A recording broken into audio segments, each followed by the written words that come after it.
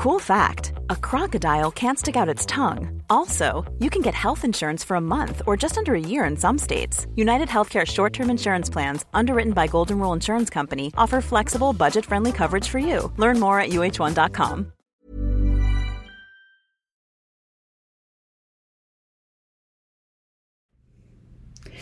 Okay. You can find He Seemed Normal on Amazon. It's available now. Please go and check it out and get the book. All right, so thank you for sitting with me today. I'm going to start off with, Jesse, and you spent time when Jesse was going through a lot of the struggles that we were going through. Is there something that you took from that? Let me just ask in separate parts, because I had two different ways I wanted to go.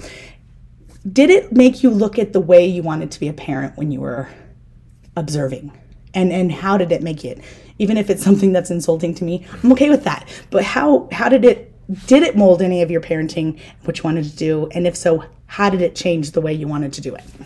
It definitely molded the way I wanted to parent. And then when I had kids of my own, I realized that maybe some of those thoughts weren't as on as I thought they were at the time. So at the time, I didn't have any kids, and I would see the outbursts, and there were a lot. And I kind of come from a background of outbursts are not okay. They're not healthy. They need to be avoided. And so it's kind of stop them at all costs. And I felt like a lot of times you didn't. And that was frustrating to me, because I'm like, hey, we're at church. He should be behaving. Or, hey, we're in public. He should be behaving. And I would want to take a much more stern approach to it. And there was one time in particular where I was just holding him. I wouldn't let him go until he was going to calm down. And surprise, surprise, he didn't calm down. And you came over and took over. And I was really annoyed, because I was like, I was taking care of that. I was doing you a favor. And then you just kind of stepped in, and it's like, hey, it's your kid, you can do what you want, but I don't even know if I want to help if you're going to undermine what I'm trying to do. Fast forward many years later, I have my own son who's prone to outbursts, and I have my own experiences that have taught me that that's completely normal for a kid and is actually really healthy. I'm actually more worried when kids don't have outbursts versus if they do. And so now I look at what you've done with him, and he's grown into just an incredible young man. And those things went away on their own through love and nurture and teaching him about who he is, not because you forced it out of him type of thing. Well, the funny thing is, and I don't know if I've mentioned this on past episodes, but I'm going to mention it now because it's appropriate. I was really upset with him, not even a year ago, 6 months ago. And I said, you cannot just go in the other room and avoid me. You're going to talk to me. And he said, Mom, you have spent my whole life teaching me that if I need to calm down, I need to go to a room. You need to leave me alone and let me go do it. And I went, whoa, all right, you know what? He's right. He was doing exactly what I told him to do since he was very little. And I threw my hands up and I said, okay, Jesse, you go get it. Because I knew I did tell him to do that. And then I can't just turn around and say, now you're not going to. That was his thing. So it was a process, but I feel like he has it. Yeah. Just sometimes I don't remember it. He's figured out how to self-regulate the behavior. Exactly. But it wasn't because somebody forced him into those things. It's because he figured out what worked for him. And I think that's a really important thing. I think that when we try to pretend like those emotions aren't there and try to push them down and try to just go on as if they don't exist, we actually exacerbate problems worse. And I think with a person who has autism, I think it actually makes their symptoms worse when they're trying to push down those emotions. And so I think it's healthy for them to find ways to self-regulate, deal with them themselves, but not where they're being forced against their will. They've got to find their peace. And when they find their peace, they can really thrive. Well, and really, just to make the point, I would have loved nothing more than if he just would have stopped on Sundays, because it was so stressful. And I was so sweaty because it was so hot trying to keep this kid who was very strong from hurting himself and others. And that is a time I don't want to ever have to go back to, but I feel like it helped me in my future when I had to work with students and not that I was holding the students down, but that I could understand that they're going to get past this and they're going to regulate themselves and everything's going to be fine. And it helped me to kind of see that I can step back. So did you find that you had anything that might have helped you now that, no, I don't want to say that because I don't want to go, we're not bringing, okay. So you did not know that you had autism when you were a child. I want to mention something about that really quick because I have a thought and I wanted to hear your thought. Because there was the new and old you. And I think it was a great approach, except it did not teach you to deal with your emotions. It kind of taught you I have to be the old one and not be the new one. And it didn't really compartmentalize why you were feeling that way or what you can do to feel better. Am I off on that? Do you think it helped? Or do you think that maybe it was a good approach, but it had a missing piece like I do? So let me start by just clarifying what it is you're talking about. Okay. So I was, as a child, outburst like crazy. I kind of was just a super pleasant kid majority of the time, and then when I would explode, and there was no stopping the tantrum. That's for sure. And so my parents would say that the new Jared has come, and he's really loud and obnoxious and difficult and not really pleasant to be around. And so they'd send me to the room and say, we want you to go into your room until the old Jared has come back, the one that we love, that's really kind and nice and gentle and everything like that. And so I would go into my room and I would have fights with the new Jared. So the old Jared and new Jared would fight over who was going to be in charge. And eventually the old Jared would get the new Jared to back off, and then I would come out and I'd be really pleasant and kind and nice and wonderful. Mm-hmm. And this was a regular occurrence.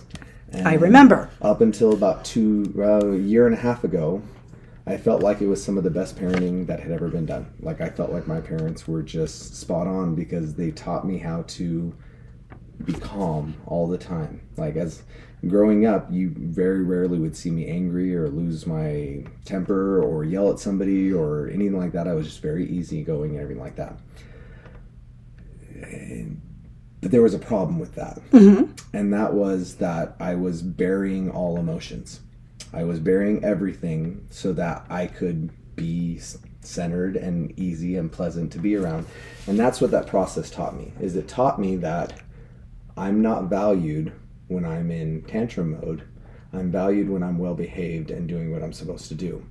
And so I had to be that well-behaved person always, because I did not feel like my parents would love me if I was in tantrum mode.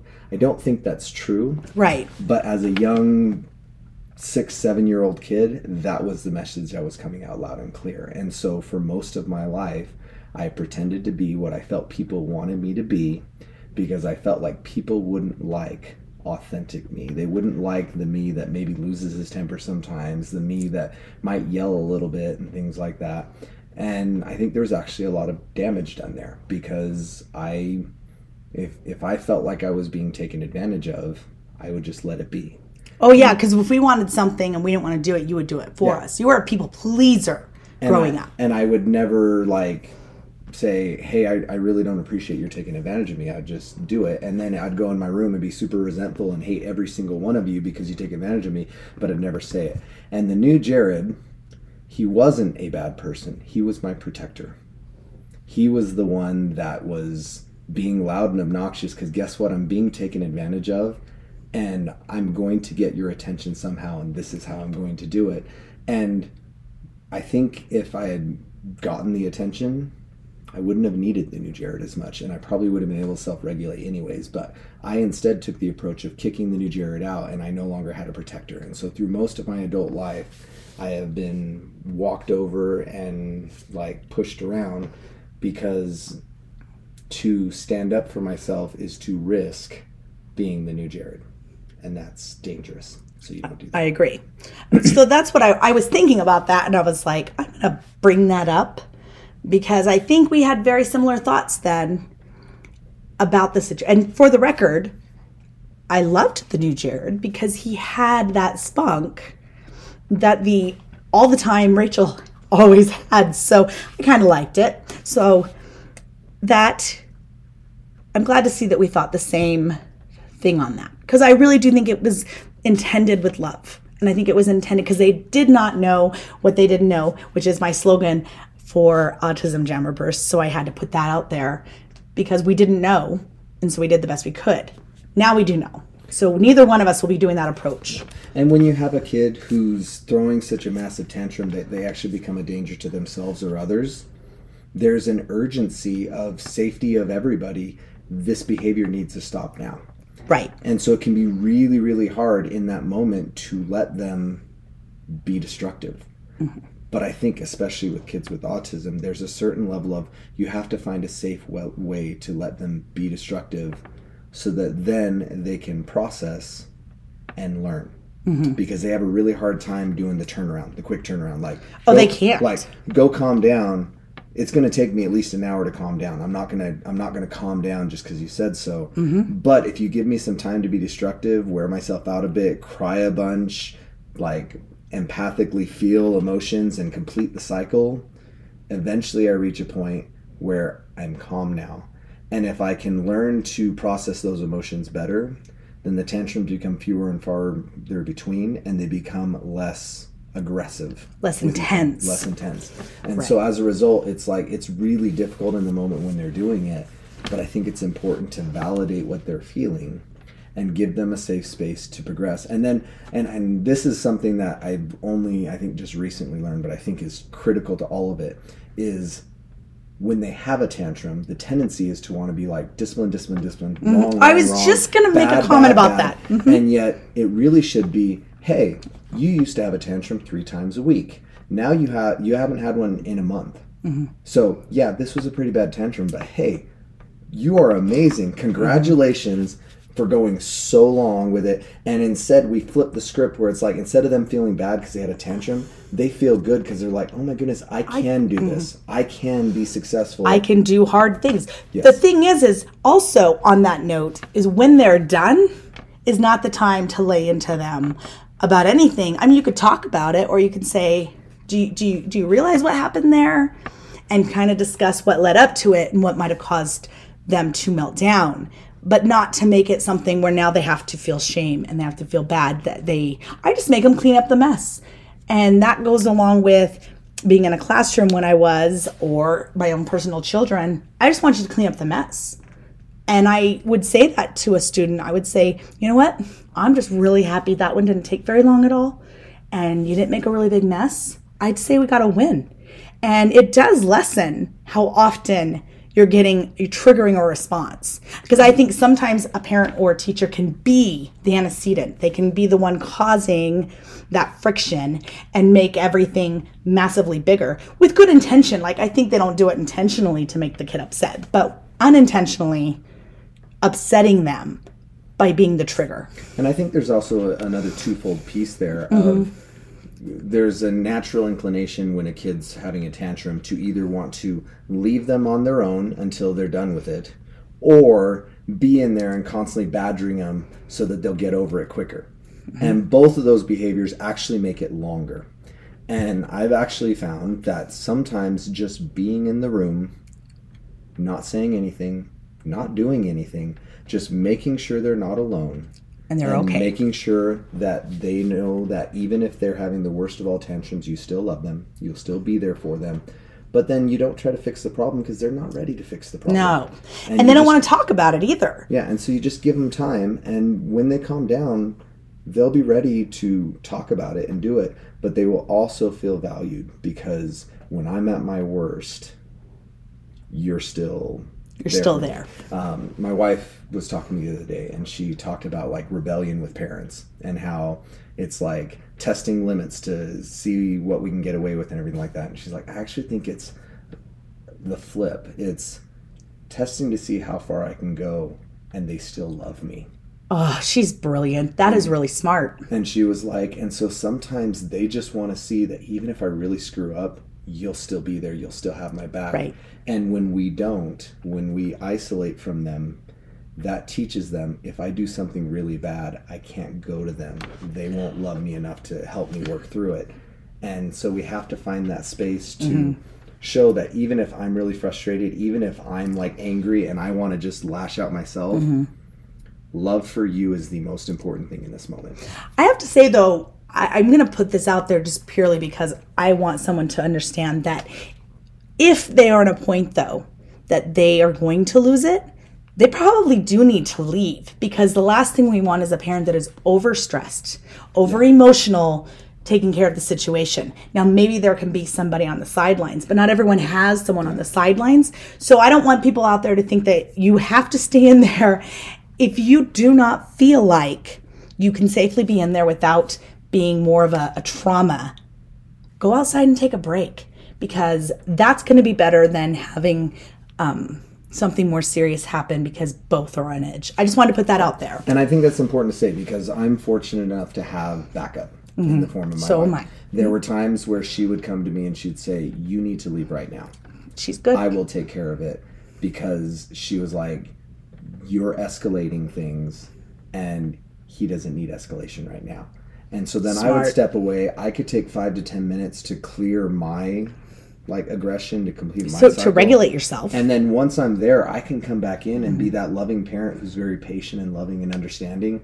But in that moment when I just need the 10 minutes to fix, it's not there. And so if I were doing it alone, I would be like, you'd be better off going out, taking 10, 15 minutes to fix yourself, and then come in as that loving parent and be like, hey, I didn't leave you because I don't love you. I left you because I need to make sure that I'm ready to be a loving parent. And now I'm here, and I'm here to stay till you're better. Than to be so insistent I'm never going to leave my kid alone, that then you create an arena where where they hate you and they're like, I want you to leave because you're making it worse. Yeah.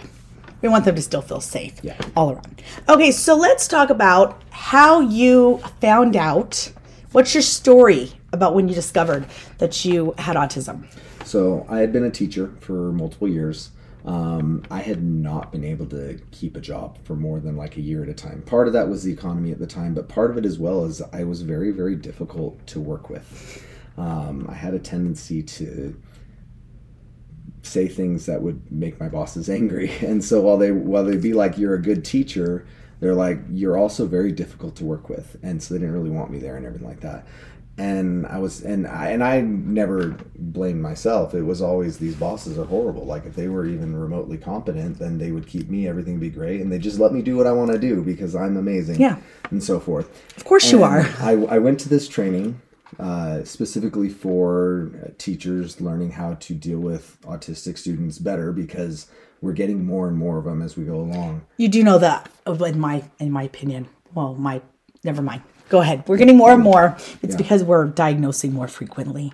And we see more signs of it. I just didn't know if you wanted me to get into it. I think we're getting more of a... better at diagnosing. And seeing earlier signs of it. Yeah. I just didn't want people to think that I'm joining in on the epidemic side of it, because I am not. Yeah. I think it's been always there. And like you, and like I'm sure many other adults who never really were diagnosed until they being an adult, I just wanted to throw that out there so they know where I'm coming from. That was the message that the district was teaching us. Oh, gotcha. We have an epidemic coming of this. Right, and I'm not with that. Right. Yeah. So we're sitting in this meeting, and they're going through a list of things that are behaviors that autistic children will do.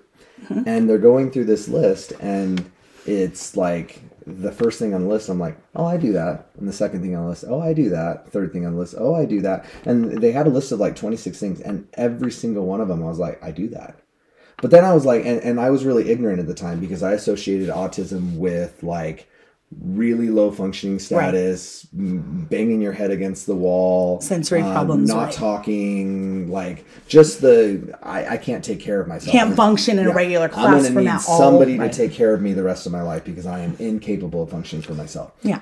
And so I'm sitting there and I'm like... That's why it's a spectrum. Yeah. And I was like, so how is it possible that I'm everything on this list, but I am not any of those things? I was a straight A student. I was valedictorian in my high school. I'm very intelligent. I'm pretty crappy at reading body language, and so I've had to find other ways to figure out what people are thinking and feeling. But I was like, how is this possible? So I actually raised my hand and I was like, is it possible to have a really smart kid who's autistic? And the director... I'm sorry. I have to laugh for a second. That is so great. Guarantee that's never, ever happened, or at least where they're asking for themselves. Yeah. All right, go. So the director was like, Yeah, actually, high functioning students who are autistic, it's called Asperger's. And she was like, and they're actually our favorites because our test scores go through the roof because of these kids. And so we love our Asperger's kids. Thinking back on it now, I'm actually really annoyed she said what she did. I was like, that's such a horrible way to classify. Well, and that's in the book. That's one of the reasons they wanted Jesse there on a in-school suspension. It was state testing. They wanted him there so that he could have the scores high. I take offense to myself. Yeah. So at the time, I didn't know nearly enough to be offended, but I'm very offended by what they said now that I know more, everything like that. And so I was like, okay, there's this new word, Asperger's. I need to figure out about that. And both my mom and my sister had done some autism research by this time in like degree programs they were working with, things like that. So I called both of them and I was like, so I think I'm Asperger's. And my sister, who was the one doing the degree program in it and everything, she's like, yeah, I've known that for years. And then my mom... You're all helpful, thanks. When I spoke to my mom, she said, yeah, your sister and I talk about it all the time, and we've felt that for years. So they couldn't say anything to you about it. Well, and they said to me, they were like, you're so prideful and arrogant that if we had told you were... you would have done everything in your power to prove you're not. That's probably true, actually. Yeah, you had to discover it on your own. I don't think I would have ever accepted it by somebody else telling me. It had to be me figuring out, oh my goodness, there's some problems here, and the best explanation is what I'm seeing right in front of my face. And so that created a really difficult period of time because I went from feeling like I was incredibly intelligent, incredibly successful, capable, like the optimal person you would want in your organization, to all of a sudden feeling broken. Like there was something wrong with me and not knowing how to fix it. Well, I think it doesn't help that you were in a place where they were training on the topic and it was kind of treated like it was broken and a problem. Yeah. Is probably the greatest tragedy of your story. Continue. Yeah, so the whole point is that these kids can't function in the normal world, and so we have to accommodate them. And we have to do all these little things to help them be successful because they won't be successful if we don't. Which we know is not true, by the way. Well, and even as they were saying it, I didn't believe it because I was like, I am a successful person. I'm a grown adult. I'm successful, and I'm autistic. Mm-hmm. So I'm living proof that what you're saying is bullcrap. Mm-hmm. But there's still when you figure something like this out, like you think your life is something, and then in one hour meeting your whole life gets flipped on its head. All of a sudden you feel like there's something wrong with you, and you start reevaluating all your relationships, and you start saying, was the reason I couldn't hold a job because I was autistic? Is the reason why sometimes marriage is difficult for me because I'm autistic?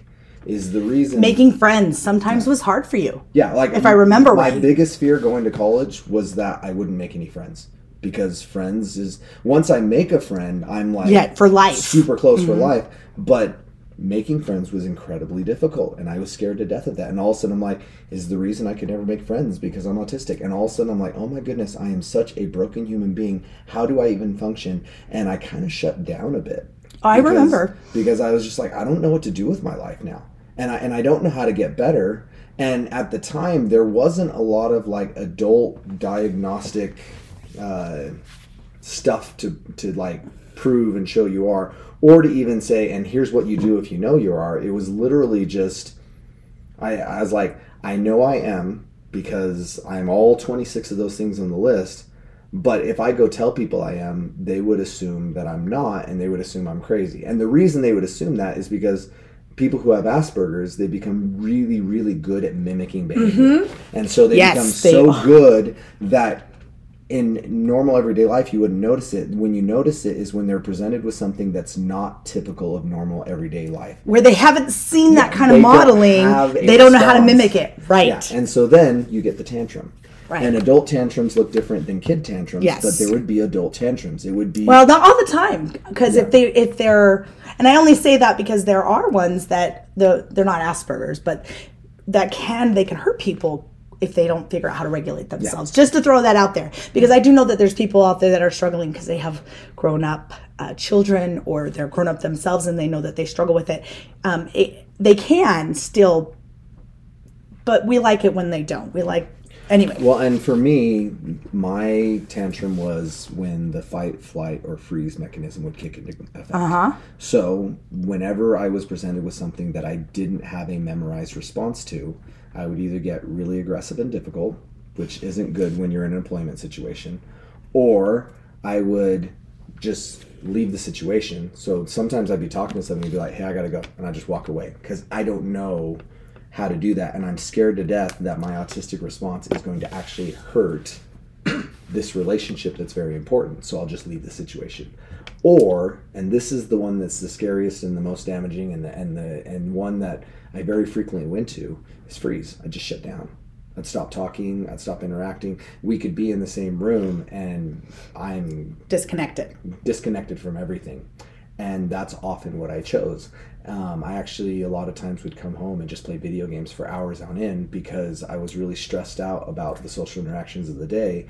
And rather than trying to process and get better, it was easier to just freeze and just go into a game that's not autistic me, that's whatever I want it to be, and go slay fictional monsters because that gives me an endorphin rush, makes me feel good about myself, and then I don't have to deal with these difficult things in life. But then that's hard for everyone else in your life. Is that what you discovered? That other people were like, listen, you still have me to be social with. People wanted connection out of me, and the more that I would freeze or the more that I would run away, the less connection there would be. And all of a sudden I have a wife who's raising my kids on her own because I've completely checked out from parenting. And I'd have a workplace where like other people are taking care of things I should be taken care of because I've checked out and it still has to get done. Mm-hmm. And that's not who I am. I don't like being that. But during that period of brokenness, I didn't see any other way.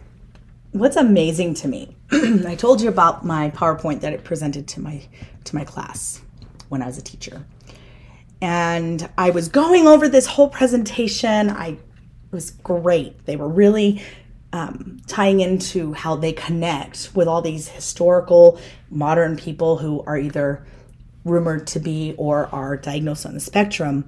And I did what you did at that meeting, and I started ticking myself off. Now, I don't know, but there's a very good chance that ADHD is not just the only thing that I have going for me, because I realized I was checking off a number of things myself, had a little mini meltdown myself. I had to take a break. But when you talk about the fight, flight, or freeze, that was me, because I was having a very difficult time feeling very, very broken. So I was running when it got really, really hard, and I was like, I can't do this. And I was also freezing. I was like, I just had no emotion, and I shut down. And I thought, I'm not giving you anything from me. And now that you say that, I'm like, maybe I really am onto something that I am. But I'm a fighter too, and my aggression comes across as not always the way to handle things. And now that I'm looking at it, that is exactly what was going on. I think it's interesting because it's very plausible, because I have 3 sons and I think a daughter that have autism. So it's not like it's far-fetched that it might have, and we have a family history of that. So not far-fetched, but that's interesting. And so I need to throw this out as well. Okay. And I'm going to apologize in advance if I piss off a bunch of your audience in saying this. So you can just say I'm crazy. You can say whatever you want, because it's my show and you're here as a guest. So you just say it. This is the thing is that aggressive fight is healthy and good and important. And we sit back and try to like force it out of people or medicate it out of people or act like having emotions is somehow bad or wrong or not there. And emotions are neither good or bad. They're just emotions. They are symptoms that something is wrong with your spirit, your body, your soul, whatever it may be. It's no different than pain if you cut yourself. It's like, don't keep touching the cut. It hurts. And it's like when we get anger or we get sad or we get... there is something wrong, and the body's telling us, don't keep doing that thing because it hurts. Fix the problem. Fix it. And so instead of healing the wound, We want to just put in some painkillers, pretend like nothing's wrong, and then keep doing damage to that wound that's there. And it's like, and we need to be feeling our emotions. We need to be processing our emotions. We need to be learning what those emotions are telling our body. And it will make us better, and we'll have less emotional outbursts because we will learn a healthy way to process. But when you push them down and push them down and push them down, and then you have 3 years of emotions built up, they explode. And they explode in very unhealthy ways. Yeah, they do. And so as a result, like you talk about how like sometimes people are uncomfortable because you go into the fight mechanism. Well, we should be more comfortable with people going into that realm in the world the way it is. We would be healthier if we let people cry, let people yell, let people feel emotions. You know, it's funny when because I figured out how to let my emotions out, to deal with the emotion, I guess I should say, in 2019. I was really figuring out how to get all that off my chest, stop carrying it on my back. So I have to say that, and since then, when I get upset or when I'm angry, I tend to get really quiet. I don't get loud, although I'm a loud person, so people think I'm yelling, but I'm not, because I'm just loud. But when I'm the most angry is when I become the most controlled, because I want it very clear that my emotions are mine, and I'm not going to allow someone else, one, to take credit for my emotion, and two, to see it. So I deal with it, but I deal with it in the car when I'm blasting, classic rock. I'm listening to The Doors really loud with my windows down. That's when I let it all out, I have to say. And I have cried driving home and wondered, how did I get through that? Because I wanted so badly to lash out, to be angry. Do you find a coping mechanism, or do you kind of get loud when you're still dealing with people? Because I have figured out a way to manage so I can still be upset and not be upset. What do you do? So I think the most important thing is that you're processing. So if you're going in the car and crying and everything, you're still processing. Right. You're still completing that emotional cycle, allowing it to pass through. Because emotions don't want to stay forever. They want to move on. They want to get out. I read this phenomenal book, and they talked about how emotions don't want to stay forever. They want to move on. But when you stop them in their cycle and you don't allow them to go all the way through, then they stay.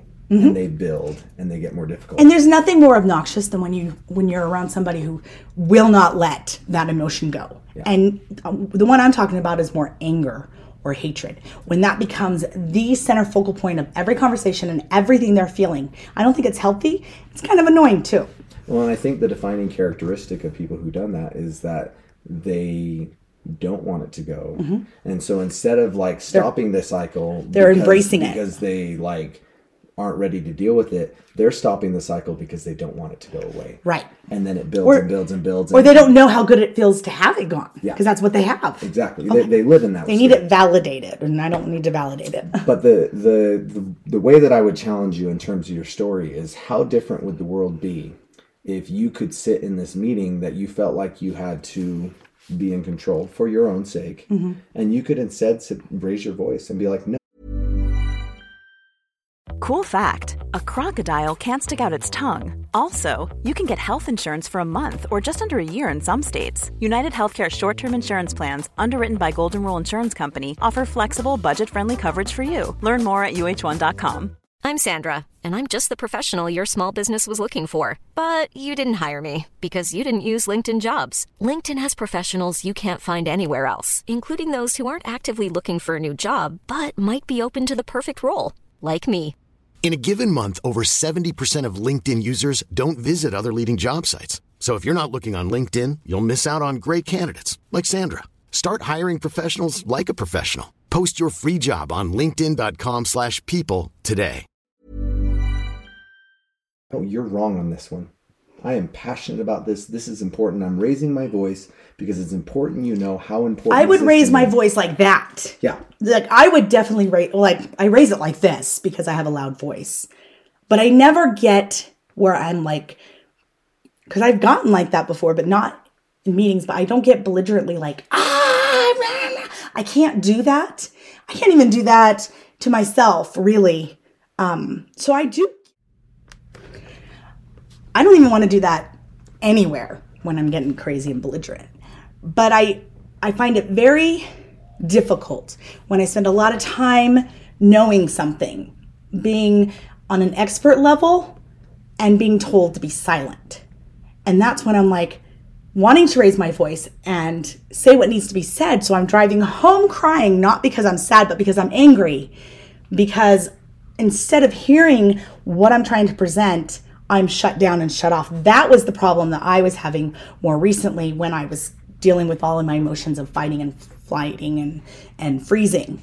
And that is a shame, because the only reason I was told to stop was because I was making everyone else in the room uncomfortable with the fact that I sternly felt, and I was firm and direct in my approach, and was taken as something of anger, when really it was just me saying, that's not going to happen, or that shouldn't happen. And that was the problem that I was having for me.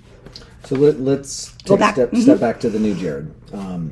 The reason he's doing this tantrum is because he feels like I'm being taken advantage of, and I don't have enough of a voice to defend myself. And so he speaks up. And if he doesn't feel like he's getting listened to, or he's being ignored or put off, he gets louder. He gets more aggressive. And he will keep getting louder and more aggressive until you hear the words that are coming out of his mouth. So the problem is that we don't do enough listening. Yes. And anytime somebody says something that makes us uncomfortable, we want to shut down all conversation. That's what happened. We want to freeze because it's uncomfortable. And it would actually be infinitely better to say, okay, take 2 minutes, be angry, yell, make your point, and then let's talk about what you said. And then you start processing it. And what you would find is, if you had that, the first 20 seconds of that 2 minutes, you're going to be yelling, but then you're going to go into a calm voice because you're being heard. Right. The only reason you were loud and firm and all those kind of things is because you weren't being heard. Right. So the problem is not the emotions. The problem is the way we react to emotions. And our society is so uncomfortable with emotions that we shut down any conversation that might elicit emotion. Yeah. Or not to upset someone. Or we medicate anybody who might feel any emotions, because emotions are bad and should be avoided. Yes. And that is just simply not true. Oh, I agree. It's not true at all. Okay, so is there anything else you wanted to share with this? Because when we're done, we're going to bring Julie in, and we're going to do a little talking about He Seemed Normal, the book that's in Amazon. You can buy it today. It's no longer pre-order. You just buy it. Read it. You'll love it. Okay. So I think it's important. I talked about the broken phase. I think it's important to talk about the breakout phase, because that was a very important step. And it's one that's actually taken years. There was initial things, and then later on there were others. But that breakout phase is important. And I like to refer to it as the I'm a superhero phase. Because when you hit the breakout phase, all of a sudden you begin to realize there's things that I can do that nobody else can do, because my brain works differently than everybody else does. So yeah, I have a really hard time reading body language. I have a really hard time if I'm in a party with 20 people around, not being incredibly self-conscious and just wanting to leave immediately because I'm so uncomfortable with the environment, everything like that. But there are so many times that people have come to me and it's like, I'll say something like, I never thought about it from that point of view. And it's because their brains don't work that way. Of course, they're not going to think that way. We need more people who think that way to give the outside the box ideas that we don't ever get, because it's something that's there. And not only that, but also because we need them there because they're really great leaders and they have really successful, innovative ways to think. I think that maybe if we did more listening to people with minds that think differently, we would have an incredible outcome. And I think that's really what everyone needs to realize. And if we stop treating them as broken and instead said, you are a superhero. And every superhero, I'm a big fan of like superhero comics, everything like that. In every story, there's that moment where the superhero figures out their powers and they don't know how to control it.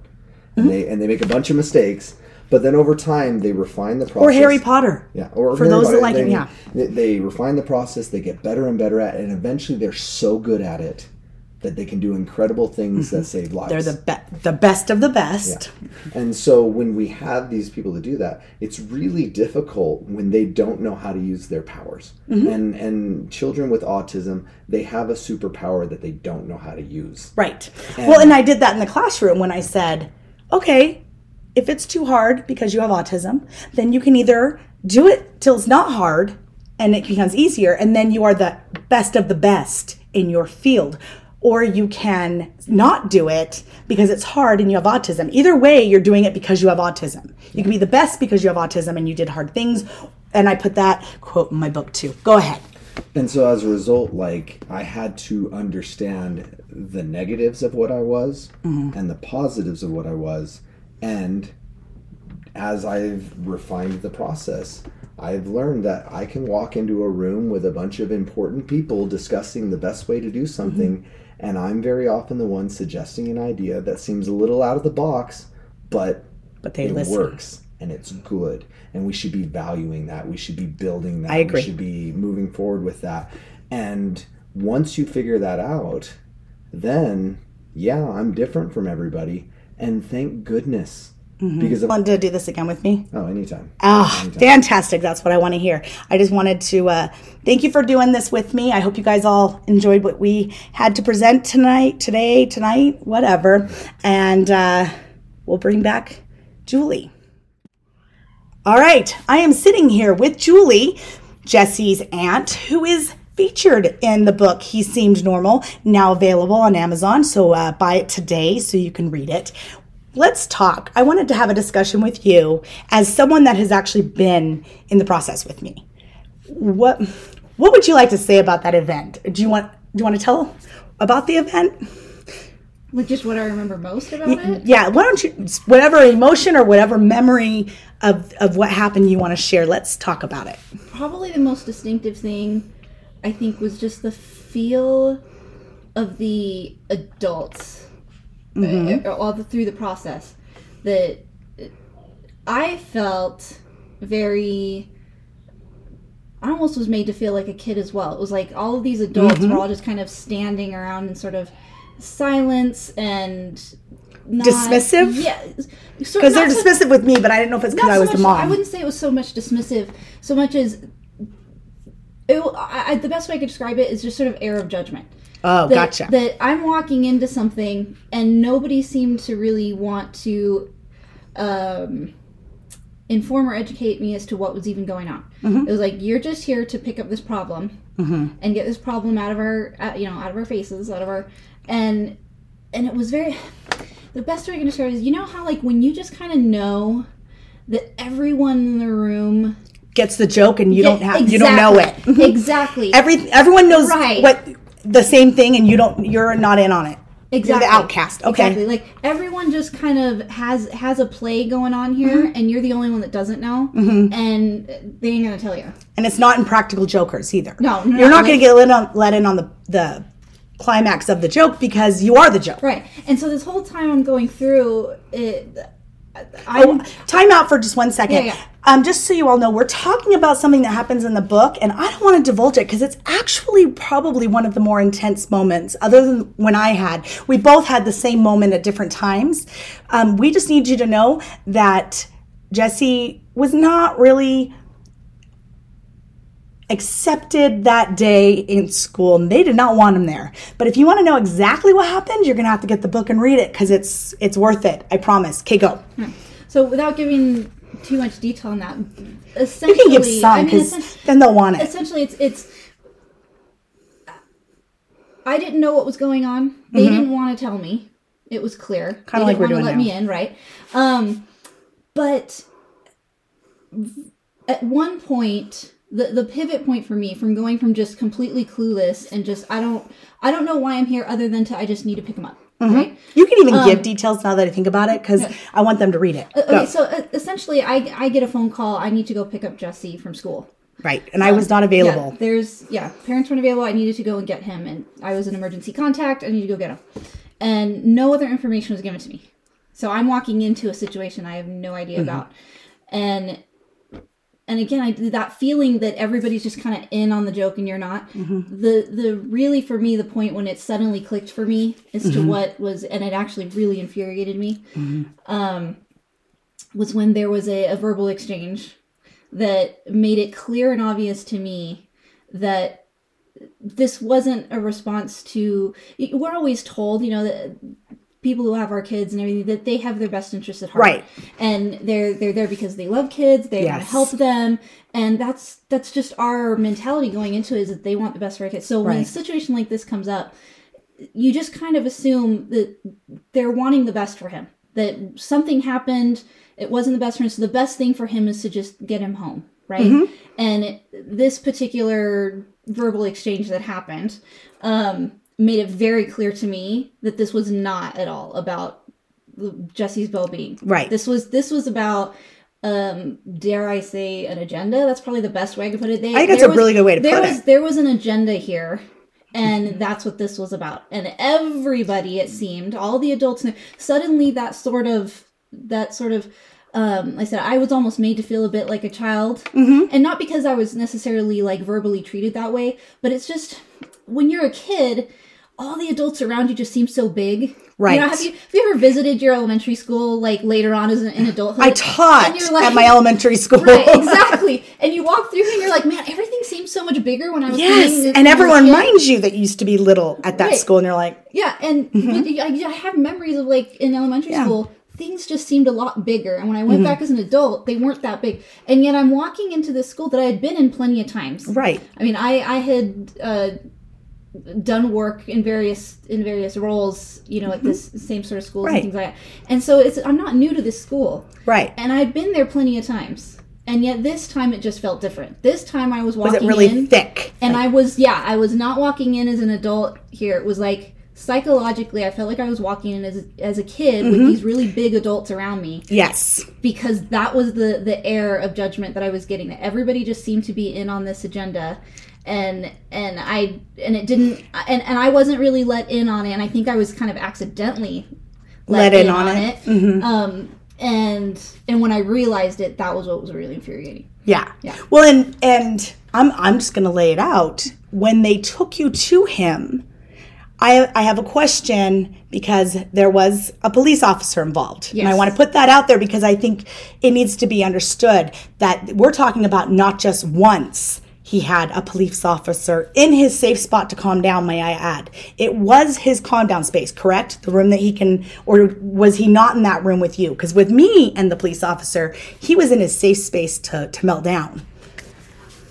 I actually don't know what his safe space room was. Okay. So I actually don't know if the room I got him in was that. It was a couple of doors down from his classroom. I know it wasn't actually his classroom. Then that was very likely... like I was, I'm sure he was in his safe space to calm down, which made me more furious as a mom going in than I would have been even if it was just on the corner. Right. Yeah. No, this was in a classroom, but it wasn't. It was his an empty classroom. one, right? Pretty much. I only remember there being adults in there. When I walked in there was no other students. Okay. Yeah. No, there's definitely no students, because that would be a bad thing in a public school. I'm pretty sure it must have been. So how did they accidentally give you the inclination? This was an exchange between the officer and one of the teachers. And that's the other thing, too, is I was introduced to She was the assistant principal. Oh, you didn't know that at the time. Yeah, I knew it was. I was not introduced to anybody. Well, they're not going to introduce themselves. Right, but. So I'm walking into a room of adults, and I can only assume that these are all teachers. Right. Well, because they all are. Right. They all have their certificate. So... But no, it was an exchange between the officer and I guess the assistant, but it was one of the adults in authority who seemed to have the most authority in this situation. Yeah, so she was... Right. Yeah, so I was right. So, and do you want me to share? Yeah, hey, share, because I want people to read the book. And if they can hear this, then that's going to tell them that they want to read the book. Because what school would go to this level? And what possibly could he have done? Get the book at Amazon. He seemed normal, and you'll find out what he did. Go. Right. So, amongst all of this, we had to wait for him. I think he was eating. So, by the time we got to the point that he was ready to go, the officer talked to whoever this one was, and basically, had I not been looking at him, I probably would have missed it. Which is why I say I think it was accidentally let in on right. this. I don't think he intended on saying this in front of me or making, but he basically was saying that, okay, here's this report, here's this information so that you can make a report on it, so that we can start the process to. And kind of made this little you're out thumbs sign. Up kind of it was the you're out. Yeah, the you're out, like we're gonna get this kid kicked type of thing. And when I saw that, I was just like, whoa, okay, wait a minute, what did I just walk into? Right. And suddenly it suddenly we're let in on the joke. Suddenly, like the light bulb went off, and I was like, oh, suddenly I understand the mood I'm walking into here, because the mood was just so I don't know, somber, and they said so big and intimidating, like I was this kid. Right. Like if I was the one in trouble. And suddenly I understood the tone of everybody around me. It was like, okay, I mean, we've got one child, and I remember at least the officer I remember at least 4 adults. Yeah, so you wrote down a number of them. I just don't remember what number it was. Yeah. From my memory and recollection, I remember at least 4 adults throughout this process, which is crazy, being around in the same room as him. And like I said, when I saw that motion and I saw that exchange, and I thought, okay, that's what's going on here. We have multiple adults with one little kid in here, right? And it's just intimidating. And I thought, oh my goodness, like they're trying to get him out. I'm about to say something that's probably going to get me in trouble. Because I have many loved ones in the profession. Yes. So I'm not going to be liked after this. But it's been my experience. I grew up in the public school system. Hey, I have you worked say it, in girl, the public school because system. I was a teacher and I won't be, because probably a lot of what you have to say. So say it. So I am not a stranger to the public school. Whether I grew up in it, I worked many jobs in it. I've done a lot of family does it. Yeah, and there are exceptions. I will. Yes, always exceptions. Exceptions. Nothing is ever one size fits all. But by and large, it has been my personal experience that there is a personality type that seems to be drawn into this profession. And I will say, I think it is interesting that we have the conversations we do about things that go on in schools and the way that kids treat each other and the way bullying is a huge problem. There is a personality type, and I'm telling you, so many of them are power trippy, and they are bullies. I have to tell you, from someone that used to be a teacher, that is the reason I could no longer be a teacher, because it is a class. There's a certain class of those that are the elite cliques.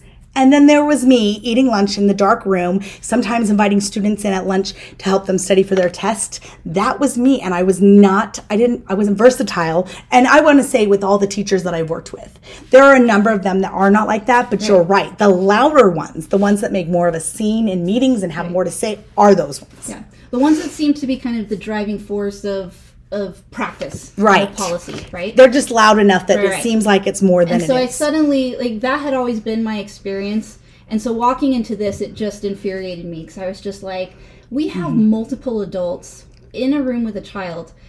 And he was 3rd grade. And I'm sitting here thinking, oh my goodness, you guys are all bullies. And I was appalled. And so... I remember having a conversation I actually remember a bit more of the conversation I had with Jesse in the car on the way home. Yes. But, which, read the book. Yeah, read the book. But, good plug. But yeah, I was appalled. And in some ways not surprised, quite frankly, like I said, with the experience that I had, but just appalled. So was I.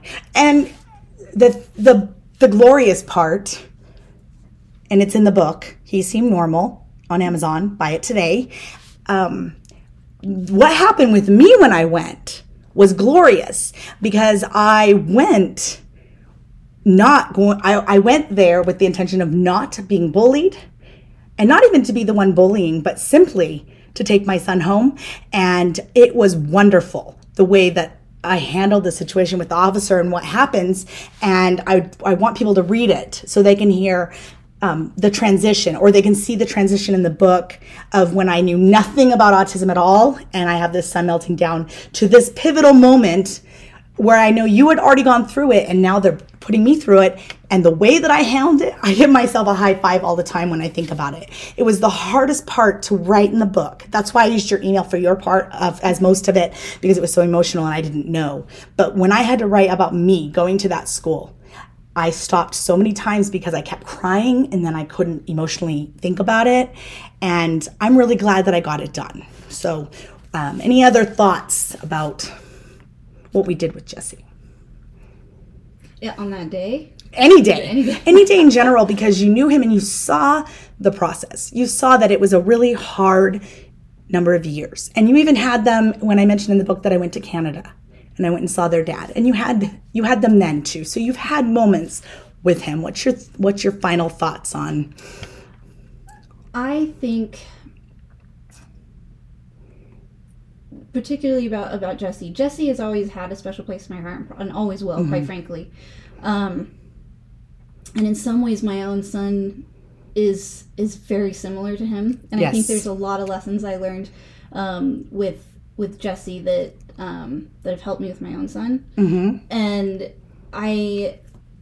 it kills me. It really does. It kills me, some of the stuff that Jesse went through, because I wasn't, while I was there in the sense that we lived near each other, I babysat them, we're part of each other's lives, but obviously I didn't live it quite as intimately as you did, right. Obviously. But pretty close, because you spent a lot of time at our house. You spent a lot of time hearing what was happening when Jared would help me study for the math test that I had to take, or we would watch a show and have dinner as you guys and us. You spent a lot of time, so it kind of was you. And Brian was on the road a lot. Yeah.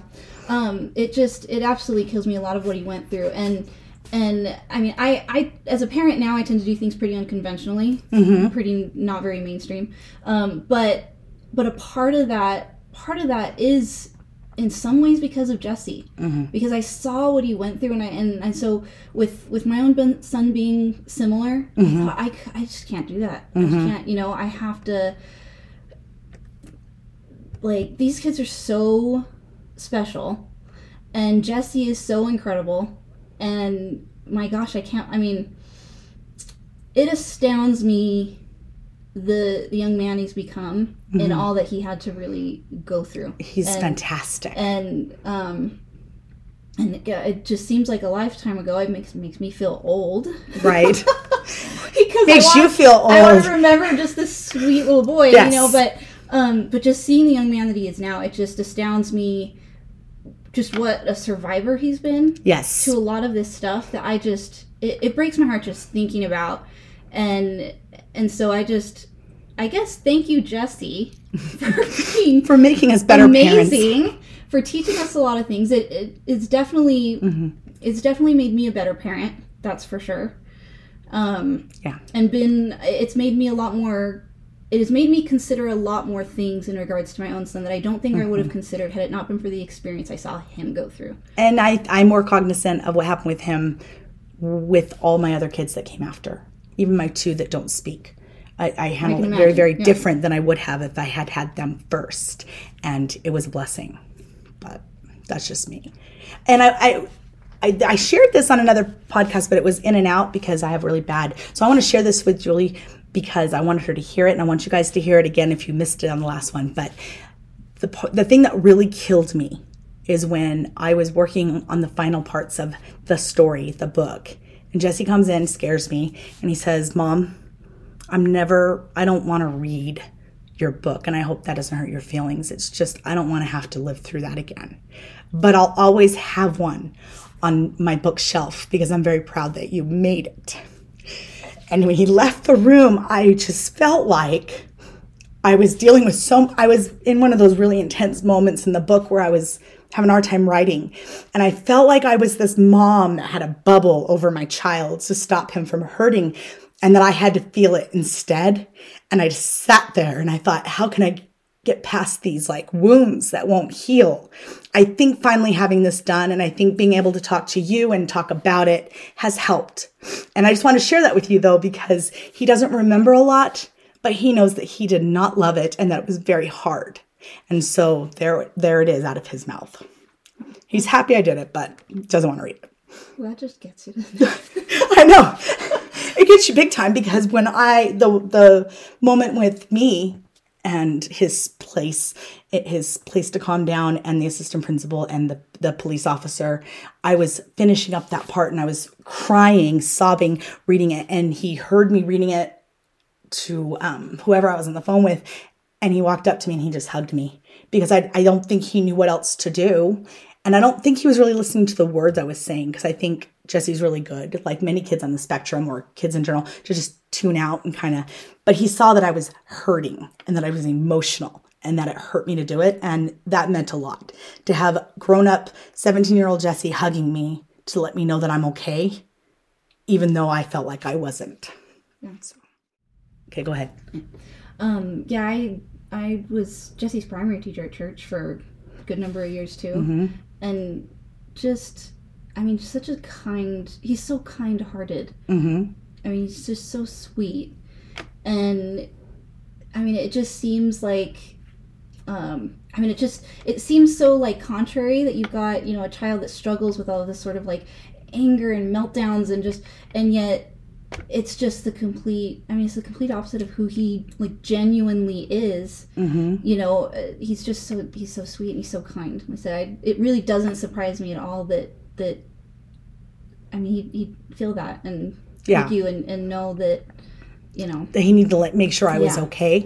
Yeah. He's just really is that genuine heart. And that's why I had to write the book. That's why you need to go to Amazon and you need to look up. He seemed normal. Then there's a whole bunch of words after that I can't remember, but it's pretty much about high functioning and discipline. So get the book, have it primed over to you, or I can pigeon it to you, and you need to read He Seemed Normal, so you can get what happened to Jesse and what was so terrible that he needed to have a police officer in a room with 4 other adults, and why his aunt had to feel like she was the enemy walking into fire. And thank you so much. Find out exactly what it, because you want to read it. You'll be as infuriated as I was when I found out what caused that. You're gonna love reading that. So thank you so much, Julie, for joining me and helping me with the emotions of it. And we could do it again sometime. We could talk about whatever you want. Okay, perfect. Thank you so much. This is Rachel, and this is my jam. I am Rachel, and this is my jam. Go to my website, www.autismjammerburst.com. Find all kinds of really cool things there. Thank you, and have a good day. Even when we're on a budget, we still deserve nice things. Quince is a place to scoop up stunning high-end goods for 50 to 80% less than similar brands. They have buttery soft cashmere sweaters starting at $50, luxurious Italian leather bags, and so much more. Plus, Quince only works with factories that use safe, ethical, and responsible manufacturing. Get the high-end goods you'll love without the high price tag with Quince. Go to quince.com/style for free shipping and 365-day returns.